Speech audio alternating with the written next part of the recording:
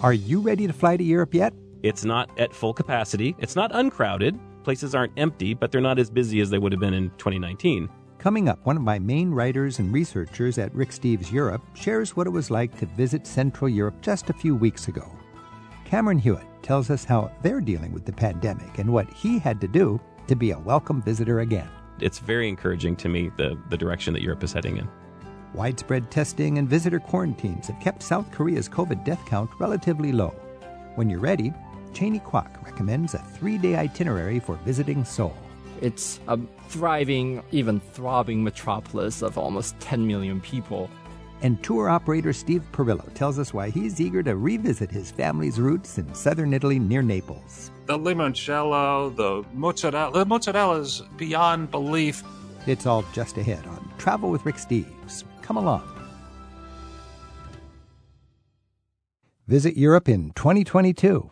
Rick Steves' Europe bus tours are designed to economically and efficiently share our love of Europe through my favorite places, people, and experiences. With small groups, strict health and safety protocols, great guides, and more than 40 itineraries, a Rick Steves Europe tour just might be the perfect fit for your travel dreams. Learn more at ricksteves.com. Revisiting family connections in Italy and Korea are on tap today on Travel with Rick Steves. Writer Cheney Kwok has tips for enjoying the heart of South Korea, contrasting its hyper-modern capital with old-style tranquility on Jeju Island, Korea's answer to Hawaii. And we'll discuss what it's like to travel to Europe as a tourist at this stage of the pandemic. That's in just a bit. Let's start the hour with a return visit from tour operator Steve Perillo of Perillo Tours. We checked in with Steve at his home in Saddle River, New Jersey. At the end of the Second World War, Steve Perillo's grandfather had $300 and a dream to start a storefront family business in the Little Italy section of the Bronx, and his father turned Perillo Tours into one of the largest tour operators taking Americans to Italy. Today, Steve Perillo is the CEO of Perillo Tours, and he joins us now on Travel with Rick Steves to tell us more about his family's connection to Italy and how they keep the connection strong on both sides of the Atlantic. Steve, thanks for joining us. My pleasure, Rick. So give me just a little thumbnail sketch of your family's story with your business. It's just, I love this thought of right after World War II, a lot of Italians in New York City longing to get home, and some entrepreneur organized tours so they could do that in an efficient way. Tell us the story of Perillo Tours. A lot of companies were founded in May of 1945. Hitler did himself in April 28th, something like that. And right out of the box, May 1st, he got the first papers to start a travel company, insurance company. My grandfather was the head of the student body of Naples Law School, and he came over in the mid-20s. The economy was terrible in Italy, and he brought the family over in the 30s. He worked at a bank, and then he started his own thing, and they were steamship tickets back to the homeland. Also, if people had land, he would help arrange for selling the land in Italy. We have a sign on our front in the Bronx. It said flour, $15, and you could send flour to cook with from the States to Italy, and he expedited that. Is that because of the difficulty, the hard economic times back then? Yeah, it was brutal after the war. And were they doing tours, or was it just setting up the steamship trip to Italy?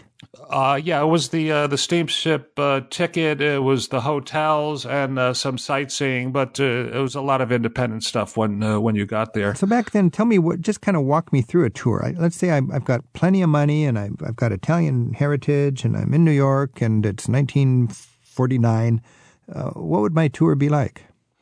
You would get a transatlantic crossing. You'd be second class, third class, first class. It would take 7 or 8 days to cross. You'd arrive in Naples. You'd be picked up by a bus where you'd usually go to Rome and stay at a hotel for 4 or 5 nights, go to the Vatican, the usual sightseeing, the Colosseum. And we would do what we did today. You'd go to Florence and Venice, It was a really special experience, once-in-a-lifetime experience until the jet age. And how were these folks. tours set up? Do people, because there was no faxes, obviously, no internet, was it just by telephone, or did you send letters and have to wait for a week? Yeah. There was airmail. I'm not sure, Rick, when the telex machine came in. It was around then. We still have that machine, and you type your message in. But it took weeks to get a hotel quote. It really, really was a very long, arduous process. Man, is it fast today. Oh, Boy. it's amazing. Well, I remember when I started when I was first doing my tours, there was no internet, and I had to spend entire nights from Seattle on the phone. I would just, from midnight to 8 a.m., I'd be working because that'd be the work day in Europe, and I would just be talking to people on the phone. It was expensive, but at least I could call. And then the fax settled. machine. When did the fax machine, that come was in? radical. 1980 Yeah. And then just a couple of years ago, we decided to take all fax numbers out of our guidebooks. That was a big step because now those are kind of a dinosaur. So we all evolved. But when you look back to your father, was that Mario? He was a pioneer in the tour package. What did he innovate? What was new about tourism that he? Yeah, it's a little tricky. The airline business, you know this better than I does, was totally regulated by the U.S. government as an official, service for transportation.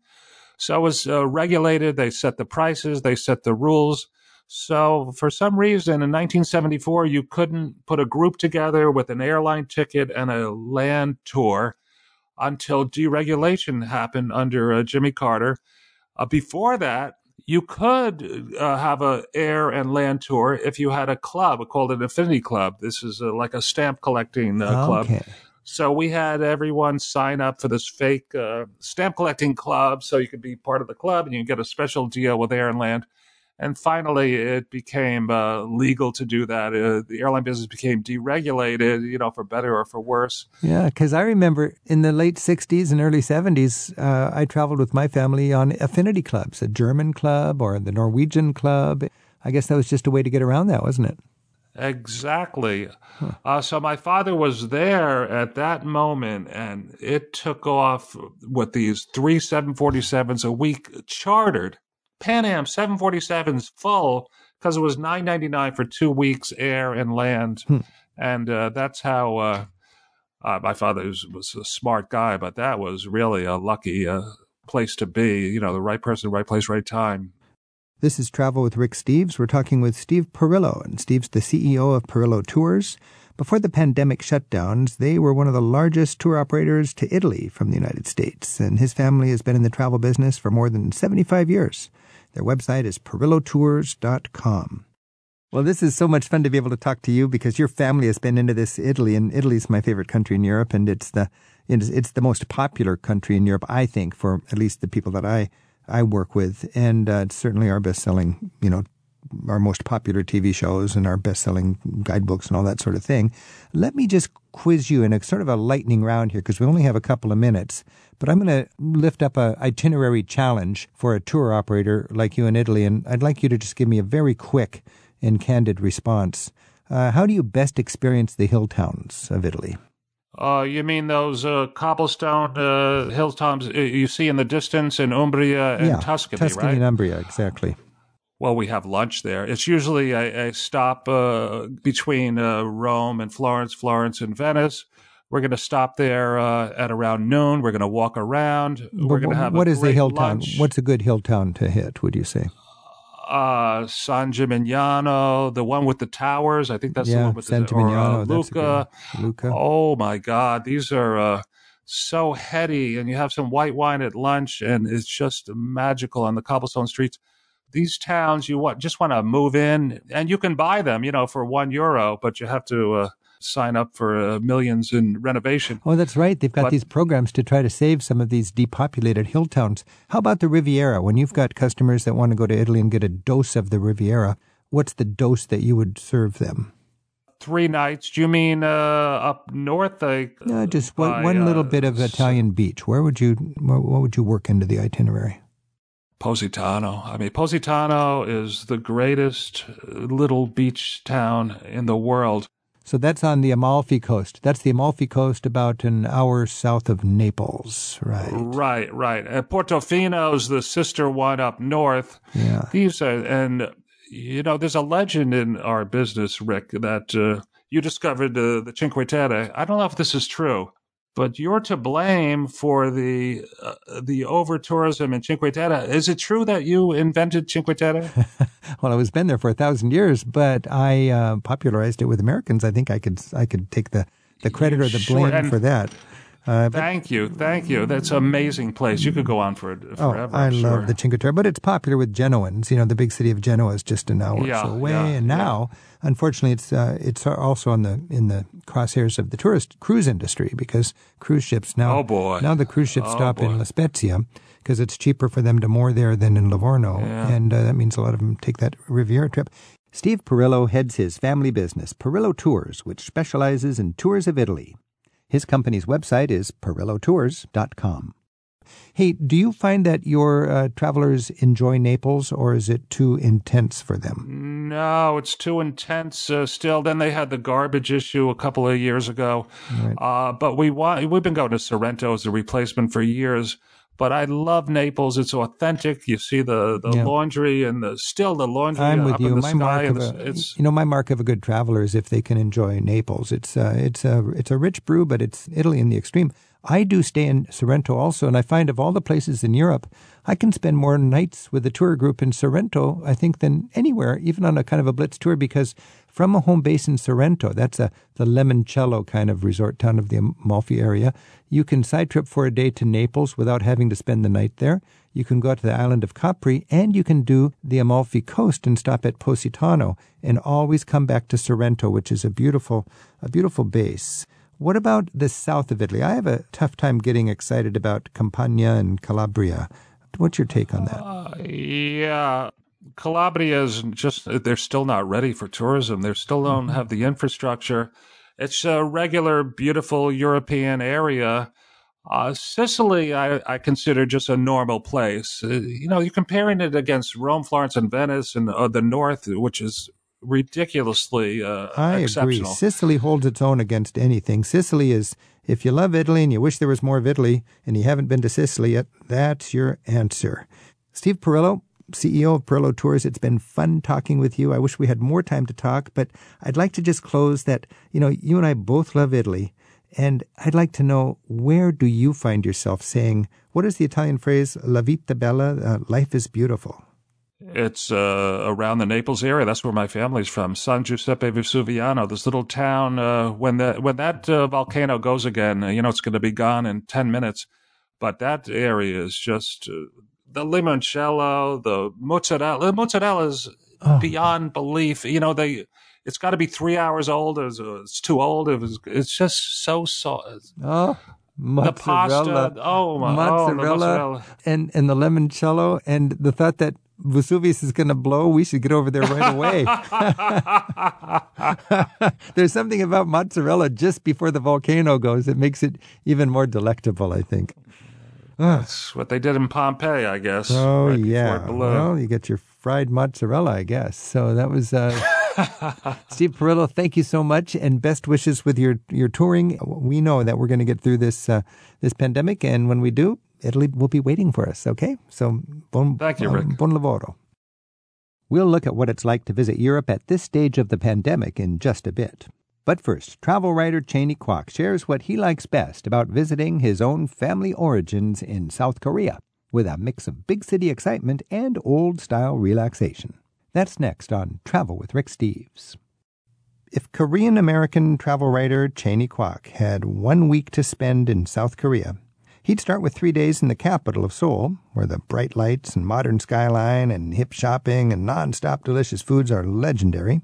But he'd spend most of his time 2 hours away in a more traditional area few foreigners know about. The mystical island of Jeju is the complete opposite of Seoul. Even the Korean dialect they speak there is closer to the languages of centuries past. Jeju is where shamans bless the villagers every spring, and where women, free-form divers, go deep every day to bring up the freshest of seafood. Cheney joins us now to see Seoul in 3 busy days and then share what it's like to meet the women of Jeju, eat their fresh seafood, and enjoy the soul of Korea. Cheney, thanks for being here. Thanks for having me, Rick. Cheney, first of all, you're, I understand, first-generation American. How did your family end up in the United States? You know, a funny story is that my uncle, who landed in Washington, D.C. in the 60s, thought Washington, D.C. must be the capital, the greatest city. Something traumatic happened. He wouldn't talk about it, but he wanted to get away as far from Washington, D.C. as possible. He looked at the map, said Seattle, and he took the bus across, and then he started bringing his family over. So all the quacks in Washington state used to be related to each other up until the late 90s. Now, is your family, does it have a relationship with the old country? Did you go back there as a child? And how well connected are you with the relatives back in Korea? Absolutely. Every few years, I try to make it back to Korea. It's been a couple of years now because of the pandemic. But my mother's side of the family is all in Korea as well, outside of Seoul, which is one of the reasons why I'm really familiar with Seoul and also have this great personal connection. My mom was born in Seoul, which is something she's proud of. And yeah. Give us an introduction to Seoul, first of all. How would you describe Seoul to somebody who's maybe been to Tokyo? Yeah, it's a controversial take, but I want to say that actually you should start your first Asian trip in Seoul. Because for one, it's a great gateway with lots of connections to all around the world, but it's also not a tourist trap. It's a thriving, even throbbing metropolis of almost 10 million people. And you really get a slice of real life, what it's like to live in a very hyper-modern Asian country. I also want to say it's a terrific place to be jet-lagged because it's a 24-hour kind of city. So if you want to get a perm or eat a meal or what have you, go for clothing shopping at 3 a.m., it's not a problem. Oh, yeah. I saw you did the 36 hours in Seoul thing for the New York Times, and it was the photograph there. It just looks like bright daylight in the middle of the night with all of the neons going on. I'm just going to list a couple of points, and I'd like to get your take on it because we have these clichetic images of Seoul. First of all, the pop industry. I mean, Korean pop is actually it's an economic initiative by the government to be the trendsetters in popular culture. What's the scene in Seoul? It's not quite like the music videos per se, but the fashion does change really fast, as do all the slang words, and you really hear that soundtrack of K-pop wherever you go. Well, talk about, and we all know Gangnam, and it's a place. Seoul's divided into two generally by the river that flows and bisects it. So Gangnam just means south of the river. That's the place with more money because it was developed in the 80s leading up to the 1988 Seoul Olympics. Used to be a more agricultural, but now it's a lot of skyscrapers and new money. And Gangnam Style is kind of a parody of that kind of gaudiness of new money. Oh, so it's a parody on Nouveau Riche. Okay, well, right. that explains something for me, and it sounds almost related to my next question. I understand there's a kind of tourism there called beauty tourism. I wish I could partake in that.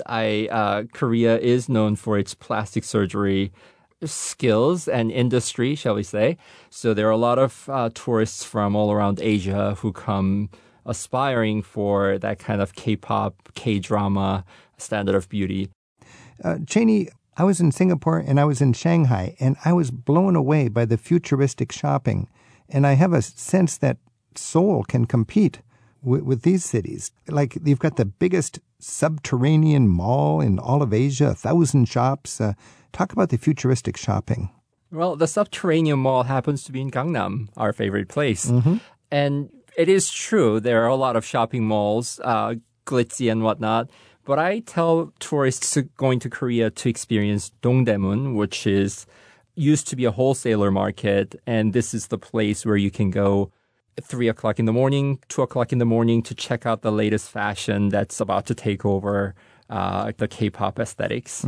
As well as Namdaemun, which is the South Gate, literally in Korean, where you can sample a lot of street food and get a pair of glasses done in an hour. I think there are a lot of remnants of old Korea in Seoul as well. So even though there are a lot of shopping malls, you can still find alleyways where people are selling dried vegetables. And one of the more off the beaten path places I would recommend would be Gyeongdong Market. There's an alley that sells medicinal herbs only. It's quite an experience to walk down and just smell the pungent ginseng and different kinds of medicinal herbs. Travel writer Cheney Kwok is recommending his favorite highlights for visiting South Korea right now on Travel with Rick Steves. His website is cheneykwok.com. That's spelled Kwak. You can listen to an earlier conversation we had with Cheney about the cruise ship nightmare he survived off the stormy coast of Arctic Norway. His book about the ordeal is called The Passenger. We have a link to the show archives from June 2021 at ricksteves.com/radio. Hey, I was going to ask you just from a practical point of view, what about the language barrier for somebody like me who doesn't speak a word of Korean? And what are the costs compared to the United States? And are there day tours that can give you a good bearing for Seoul? Yeah, so Incheon International Airport actually arranges day tours if you just happen to be transiting for a day. For free, I believe, actually. I'm going to have to fact check that. But so if you happen to be passing through, you can actually get in a bus arranged by the Korean government to take a look at Seoul. As far as the language is concerned, it is true. Unlike Singapore, English is not the official language. Korean is. The good news is that Seoul, young people will speak English, and also street signs are going to be in English as well. But I like to tell people to learn how to read Korean when they go to Seoul because it is a completely phonetic script. And I have a friend who learned to read and write during his flight over to Korea. It's an extremely logical and easy script to learn, and you'll be surprised how much you can actually read because even though Korean is a very different language, a lot of words come from English now. So you'll be walking down the street and you'll see a road sign and realize, oh, it says massage. Give us a quick tip on eating. I mean, I'm sure we're going to check out pork belly barbecue and kimchi. What should be on our list for enjoying the cuisine of Korea? I would say you should go out to the sidewalk tent eateries, a lot of street food in the afternoon as well as throughout the night. And you're going to find all sorts of different things. Tteokbokki, which is really spicy rice cake, is a staple, as well as gilgari toast, which means street toast. It's a sandwich of all sorts of yummy things made right in front of you on a griddle, right on the street. That sounds like fun. Just street food in pop-up tents. Bottles and bottles of soju shared with your friends. That's just the norm.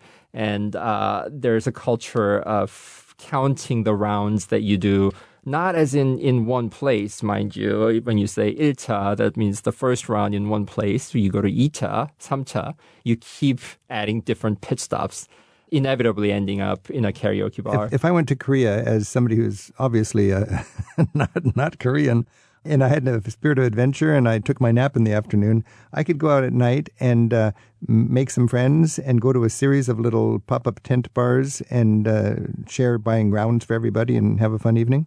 For sure. I would start in Itaewon, which has a lot of foreigners, and then you can venture out from there. I love Itaewon actually because it's the truly multicultural part of Seoul where you would see a mosque next to a gay bar. It's the only place in Korea, in fact, that you would see that. A lot of the establishments cater to American English teachers and soldiers who are stationed there. So you can get your bearings there and then start expanding. This is Travel with Rick Steves. We're talking with Cheney Kwok, and Cheney is the author of a book called The Passenger, which talks about an adventure he had on a cruise ship that nearly sank up in Norway. And right now we're joining Cheney and talking about his family's homeland, Korea. And Cheney, if I had 3 days in Seoul, before we get out into the countryside, because I want to go there in a moment, give me just a quick look. We've talked about a lot of general things, but how would you be glad that you had 3 days in the big city of Korea, Seoul? Yeah, first night, jet-lagged, go to Dongdaemun, go to wholesalers' fashion market, and then eat a lot of street food.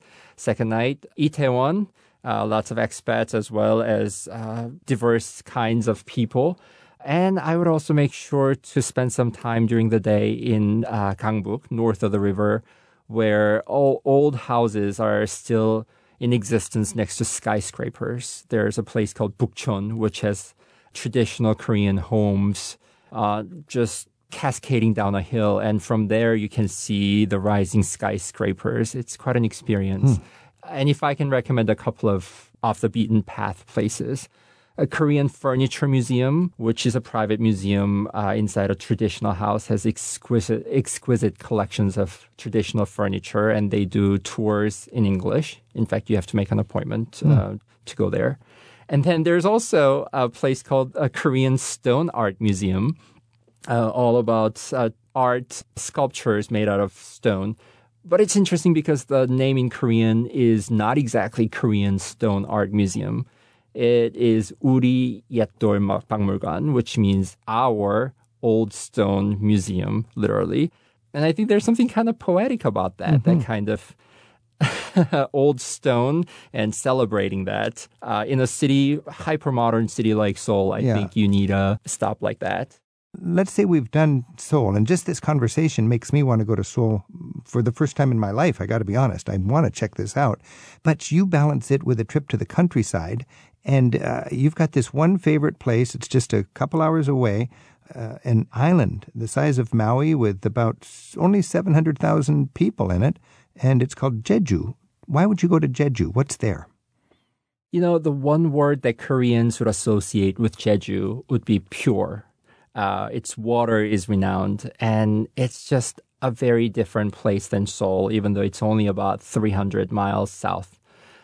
By no means is it a secret because a lot of Koreans will have gone there, if not, would aspire to go there because it is beautiful. Canola flowers fluttering in the air, and there's this dramatic volcano that's been dormant for thousands of years. But more than the natural beauty, I think it's a really intriguing place. The island of Jeju likes to pride itself as the island of 180,000 gods.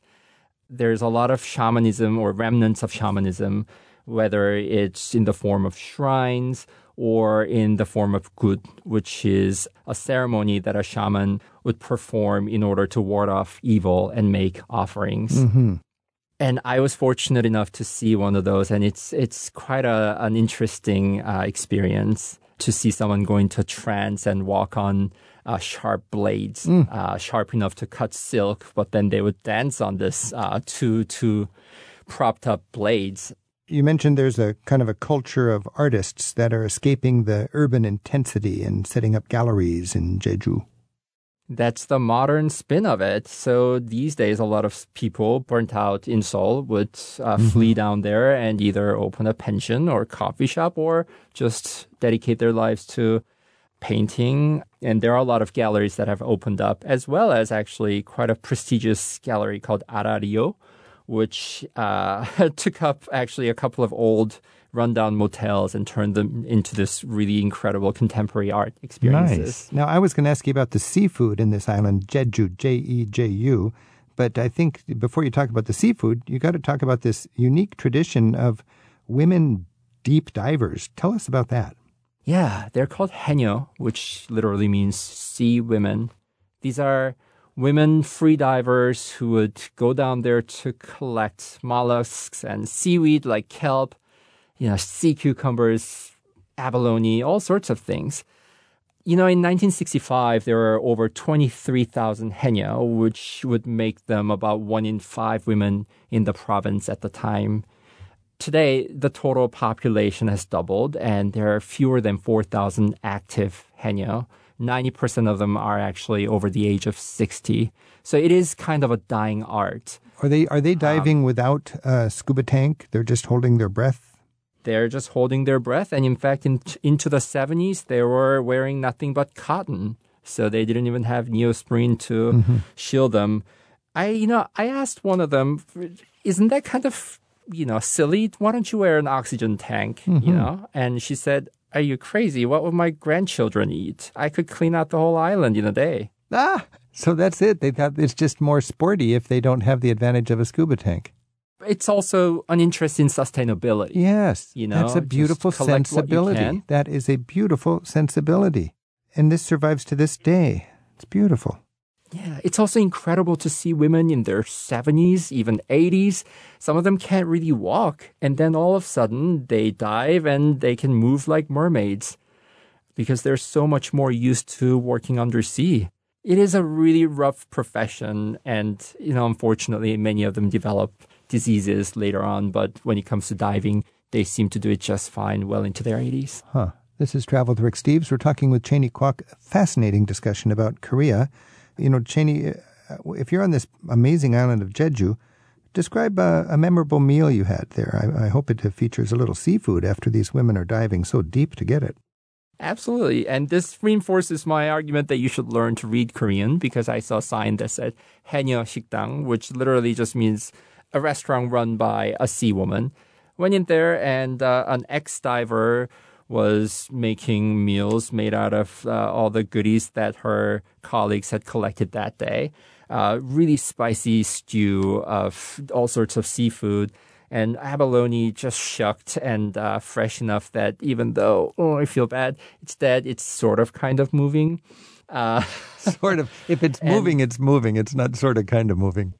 It is pulsating. I'm sorry to say. Pulsating. That makes it even more appetizing. Well, you got to do what you got to do. When in Rome. When in Rome. When on Jeju. Okay, so you had fresh seafood. Let's put it that way. Yeah, there you go. Amazing. Hey, Cheney Kwok, this has been a fun exploration. Thanks for sharing. And let's just, final thought, if I go to Korea for the first time in my life, what's a tangible souvenir I might want to bring home? And what's an intangible souvenir that you think would be good for me to take home as well? Well, the tangible souvenir, I would say face masks, all sorts of skin creams, cosmetic products. And the intangible souvenir I could recommend would be going to Jeju and just being really quiet and listening for some dolphin-like sounds. It's called sumbi, and it's the sound that the sea women make as they emerge into the water and they exhale the last bit of breath. It's the most incredible sound you'll hear. That is a beautiful moment. Cheney Kwok, thank you so much for sharing your family's homeland, and best wishes with your travel writing. Thank you, Rick. There's more of Cheney's writing at cheneykwok.com. What does it take to fly overseas conveniently at this stage in the pandemic? While the news about infection rates keeps changing from country to country, many places are starting to figure out how to begin opening up again for inbound tourism. My staff and I are starting to test the waters to see what it's like to fly overseas again. We'll share our experiences and what you'll probably have to do for now to visit. That's next on Travel with Rick Steves. I finally went to Europe and came home through the pandemic, and I've got lots of good friends and great travel writer friends and guides that are doing the same thing. I don't think Europe's wide open for travel right now, but if you know how and if you're willing to go through the hoops and be well organized, of course it's reasonable. There's thousands of people in Europe right now having a great time. But a lot of us were confused or anxious about just what it takes. My right-hand man here at work, the guy who co-authors so many of my books, just got back from about a month in Europe. And Cameron Hewitt joins us right now to get us up to date on what's going on for European travel if you're an American concerned about all the bureaucracy and hoops you got to go through to travel during this pandemic. Cameron, thanks for joining us. Thank you for having me, Rick. And it is great to see you in person. And both of us recently returned from Europe, finally. And having had good trips. And having had great trips. Yeah. And healthy. So this is the first time I've had a chance actually to sit down with you and debrief you. And I thought I'd bring all my friends along from public radio. Absolutely. Where were you? I spent about 4 weeks, a week in Slovenia, a little over 2 weeks in Italy. And then I was in Berlin and Prague, each for a few days. Slovenia, Italy, Berlin, and Prague. Sounds like a good trip. I was just in France, hiking up in the Alps, and in Paris. So between us, we've been in a lot of Europe in recent weeks. What was your anxiety before you went? What was going through your mind? And how did it pan out? I like to think of myself as a hardy, independent traveler, but I got to say it was pretty scary, pretty nerve-wracking planning a trip. Around the time Europe started letting Americans back in June, my wife and I began planning a trip. And over the course of the summer, we thought things might become more clear, more confident, and kind of the opposite happened with the Delta surge in the U.S. And so by the week before we left, which was in late August, we were nervous. I mean, right up until a couple days before, we were wondering if we should actually go. You know, we were seeing a lot of headlines because the EU was having conversations just then about what to do with Americans with our, increasing caseloads in the U.S. And there was even headlines about there might be a travel ban, non-essential travel might be halted. So we were quite nervous. But the thing is, the reality is we read carefully all these articles. We read beyond the headlines. We understood that, no, they're really talking about unvaccinated American travelers. We are fully vaccinated. And we said, let's take a chance. And sure enough, a couple days after we got there, when the new information came out, it was very specifically targeted to unvaccinated Americans. And we felt very welcome and comfortable there. And Cameron, I went through the same anxiety. I just think people are inclined to look at the media, which is inclined to make it a little more exciting than it needs to be. And sure, I think we have to be responsible. We have to err on the side of safety and health and so on. But we need to understand the media, understand how social media heightens the anxiety. And, many times I just thought, people say it's tough. They were saying you couldn't get into the Louvre. Well, this is secondhand information. I thought, I'm going to go to Paris and talk to the hotelier. The hotelier knows it's filled with tourists that want to go to the Louvre, exactly what goes on. I'll talk to the hotelier about how do you get to Charles de Gaulle and then onto your airplane to come back to the United States. And sure enough, all of the anxiety-stirring non-information floating around was replaced by very calm, experience-based advice from my hotelier, who said, you got to get a negative test. Where are you going to do that? At the pharmacy just around the corner. It's 20 euros, takes 20 minutes. You go there, get swabbed, come back in half an hour, you got your papers. Next day you go out to the airport and they wave you right through, almost like normal times. Yeah, and I think what really struck me immediately when I got to Europe was just how comfortable I felt there. And it's because the word that kept coming to mind is Europeans are handling the pandemic in a way that's very pragmatic. They understand there's a risk. They accept the fact that there's a risk. They modify their behavior in reasonable ways to minimize the risk. And then they get on with living, and they don't worry about it quite so much, and they don't stress about it so much. And there's not this sort of vaccine resistance to the degree we have here, the masking resistance to the degree we have here. Europeans just figure there's things that we have to do to get through this, and we're going to do them. You're saying they're practical, they're pragmatic. Does that mean they're less emotional and less political about it? It felt to me less emotionally charged. It was just, like you said, practical. It's like, you know what? I'm getting on the bus. I'm going to put my mask on. I'm getting off the bus. I'm going to take the mask off. Yeah. I had a wonderful experience. One of my favorite places that I went was a countryside B&B in Tuscany. And the owner's somebody who has American guests coming through all the time. Most of her business is Americans, and she had a lot of bookings for the fall, and they were all starting to cancel because they'd seen the same headlines I did, which is that there was going to be a, quote, travel ban on Americans. And she was very frustrated, and she put it simply. She said, you test in, you test out. It's simple. Yeah. You take a test to go to Italy. You take a test to go home. And I think for Americans I talked to, they would say, I'm not going to take a test. Why would I go somewhere where I have to take a test? Well, if that's your choice, that's fine. But, there's Americans who have stopped traveling after 9/11 because you have to go through TSA. And they say, I'm not going to put up with all this headaches. Well, okay, you won't travel. We're used to it, and it's quite routine now, and we travel on. This emotions and this politicizing of these hoops we got to go through to travel these days, it is interesting. When I was in France, there was just a routineness to it. There was a respect. There was a social attitude, like we're all in this together. Europeans are not always eager to follow the laws. I know in Italy, for years, Italians would not wear a helmet on their motorcycles, even when it was required, because they didn't want it to mess up their look. They wanted their hair blowing in the wind. Okay, they have, passions about that. Well, I didn't notice any of that anti-law kind of sentiment where I was traveling. Same for me. I was really struck. And it's interesting to compare because I started my trip in Italy and I ended in Germany. And when you want to think about Italian stereotypes, those are two very different places. You've got the Italians who refuse to follow rules and the Germans who love to follow rules, according to old stereotypes. But in fact, I found both places took the rules very seriously. And in both places, I was really kind of inspired by seeing everyone just puts the mask on when they go in a store. They take it off when they come out. There's no fuss, no muss.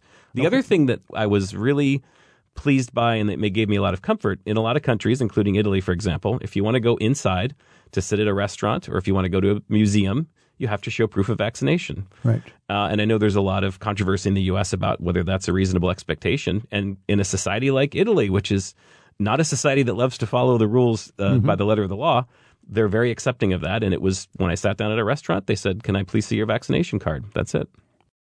We're comparing notes right now on Travel with Rick Steves with Cameron Hewitt. He's the Senior Content Manager at Rick Steves Europe and co-authors several of my guidebooks.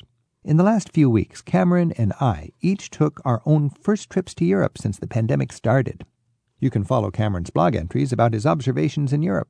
It's on our website at ricksteves.com. So, Cameron, you mentioned the vaccine, well, what a lot of people consider the vaccine passport, I just thought when I left home, okay, we've got to have proof of our vaccination. And for an American, that's a CDC card that's filled out properly. In Europe, they've got their own QR codes and their own green cards or whatever. And we tried to get that. In France, they've got a famous QR code, but they were just overwhelmed. We'd signed up for it. It was for local people. They said they were going to make concessions for tourists visiting. None of the tourists got their QR codes. So we're all over there. What are we going to do? Well, they got people that want to go to the airport. They got people that want to go to the hotel and the restaurant and get on the train. You use your American card, and it worked. I had my CDC card in my passport, and whenever I pulled out my passport, part of that passport now is my CDC card. And people act like this is a big deal, but I remember when I was a kid, we had the Yellow International Certificate of Vaccination. That's what we called it. I couldn't go to Greece. I couldn't go to Portugal. I couldn't go to lots of places without showing that I had my shot. And that was essentially a vaccination passport. It was the companion of my passport. A couple of years ago, I went to Ethiopia. I had to get a Yellow International Certificate of Vaccination to show I had the shot necessary for Ethiopia. Today, it's just the same thing, but you don't use that yellow card, you use your CDC card. Yes, and that was exactly my experience too. And I guess that's something I would want to say if someone's thinking about traveling right now. You do have to be flexible. You have to be ready for things to be a little bit different. You are going to have to show your card before you go into a restaurant, for example, in some places. And you might worry about, can I get the European version of this, which is called a Green Pass? It's a smartphone QR code. Like you, Rick, I never got those. I was in countries where you weren't even able to get them as an American. So on the one hand, you have to be ready for sort of some new red tape and some new hassles. On the other hand, people just figure it out. Everywhere I went, I just showed them my CDC vaccination card. A few times people hadn't seen it before and they had to kind of look at it carefully. And they looked at it and said, yeah, this looks valid to me. This is all new. It's a moving target. Europeans are getting used to this new system. But at the end of the day, they're figuring it out. Yeah, people told me you can't get into the Louvre. And I thought that's baloney. There's going to be a way to get into the Louvre. If you are vaccinated, they're not going to look at your CDC card and say, no. That was my experience. And I mean, I thought Europe is pretty pragmatic about it. And I was worried about crossing borders, for example. That's another thing that I heard about, especially last year. Some of the borders were closing. I never had any problems crossing borders. I crossed in cars, on a train. I crossed by plane. Occasionally, I had to show my vaccination card. On the land borders, no one ever even looked at my passport. So it was pretty smooth. And Europe is figuring this out. And they're, like I said, they're kind of moving forward and getting on with life. You know, who should go during this time? I think you just said it. I think first you should be vaccinated. Technically, you're not required to be vaccinated in certain countries, but it's very clear that Europe does not want unvaccinated Americans. I would not feel comfortable being there if I wasn't. Yeah, you can test maybe and get out of some of the requirements. Don't go if you're not vaccinated. It's just not a good idea. They want people who are flexible, who are willing to flex with the fact that, for example, when I went to Italy, I flew into Venice. I did not need a test. 2 days later, Italy said, well, from now on, you need a test. I just got under the wire on that. Those regulations are going to be changing, so you have to be flexible. You have to do homework, kind of know what's coming. And also, I do think there's still a pandemic going on. So if you're immunocompromised, if you have fragile health, if you're really so worried about catching this breakthrough infection, for example, that you wouldn't enjoy your trip, hold off for a while. I don't think it's necessarily time for everyone to go to Europe. But I'm somebody who's a pretty hardy independent traveler who is just chomping at the bit to get over there. And I decided this fall was the time to go. And in retrospect, it was the perfect time to go. And I'm glad I did. We're talking with Cameron Hewitt. He's a travel writer, works with me. He's just back from Europe, visiting many of his favorite countries. Cameron, you're really up on the news and so on, and I appreciate your take on things. Just in a nutshell, how's Europe doing with the pandemic? It seems to me they got off on a very rocky start because it's a kind of a ungainly or whatever, just a EU is hard to coordinate. And then they realize it's tough on their economy if people can't travel and do their work and so on. And now they seem to have got their act together. But where are they at, and what's the trajectory for those of us who are dreaming about going to Europe? Great question. I mean, that's a big question going back to the very early days in northern Italy when the first cases were identified. It's been interesting to watch the U.S. and Europe handle this on a parallel track. One thing you said earlier that I think is true is it's become very politicized, things like wearing masks and getting vaccinations in the U.S. I don't see that quite to the same degree in Europe. I ran into a couple of anti-vaccine protests in Europe, but it's not something that you hear about to the degree that you do here. And I think the thing that underlies it all for me is this pragmatism. And I think starting especially this summer, they're just very practical about what are the things we need to do as a society to come together and to put our own personal opinions aside about certain things and agree we're going to do certain reasonable behaviors to ensure the safety of ourselves and each other, and to allow our tourism industry to restart, which is a huge part of the European economy. The thing that kept going through my mind as I was traveling through Europe is being there this fall of 2021, really felt like a test run for 2022. It's not at full capacity. It's not uncrowded. Places aren't empty, but they're not as busy as they would have been in 2019. But there's enough of us there. There's a critical mass of, adventurous Americans and European tourists from other parts of Europe who are figuring out the system, figuring out this thing about green cards and vaccination proof and where you wear masks and what kinds of masks you wear. And I got the sense that Europe is sort of ironing out the wrinkles for 2022 travels. So this fall is sort of the test run. And when it comes to mask, you should get a serious mask. Yeah, and that was something I noticed. Americans are tending to wear a lot of cloth masks. And in Europe, that's very uncommon. I was surprised how few cloth masks I saw in Italy, for example. And then when I got to Germany, actually, they're very specific. Legally, you have to wear what they call an FFP2 mask, which is basically a KN95 or an N95, essentially like a medical grade mask or a surgical mask. So when you got on a subway in Berlin, there was a sign that didn't just say wear any old mask. You have to wear a medical grade mask of a certain type. The other thing that I think Europe is doing extremely well that we're not doing particularly well is free or affordable, easy, quick access to testing. Both the PCR, which is the one that takes longer that you send to a lab, and the rapid antigen tests. I think a lot of Americans don't know anything about testing. They just know if you feel sick, you should get tested. Europeans, I was surprised. They know the different kinds of testing and how they work. They've been educated really well by their society. And a lot of governments are paying for free tests to people. And this is really great, especially for people with kids who aren't vaccinated yet. I have a friend in Prague, and she said when my kids want to go to the movies or when they want to go to a swimming pool, they're not vaccinated yet. We stop by the testing center. We get a free, fast antigen test to make sure they're negative, and then they can get on with their fun with their friends and not have to worry about it. By the way, we're talking rich country to rich country. I think we should remind people half of the world is they're not privileged enough to be able to do this. Half of the world, there is no tourism because they don't have their shots yet because it's a rich man's game right now. So we're going from the United States to Europe, which is this kind of privileged bubble. And I think both you and I are enthusiastic about the experience we had. I'd go again in a heartbeat. Cameron, just briefly, do you think there's much value in thinking about conditions in different countries within the EU, or do you think of it in one fell swoop, it's okay or it's not okay? I do think it's different country to country. I think there's some stuff that's universal, but I noticed subtle differences when I went from country to country. And also different countries have different specific rules and regulations.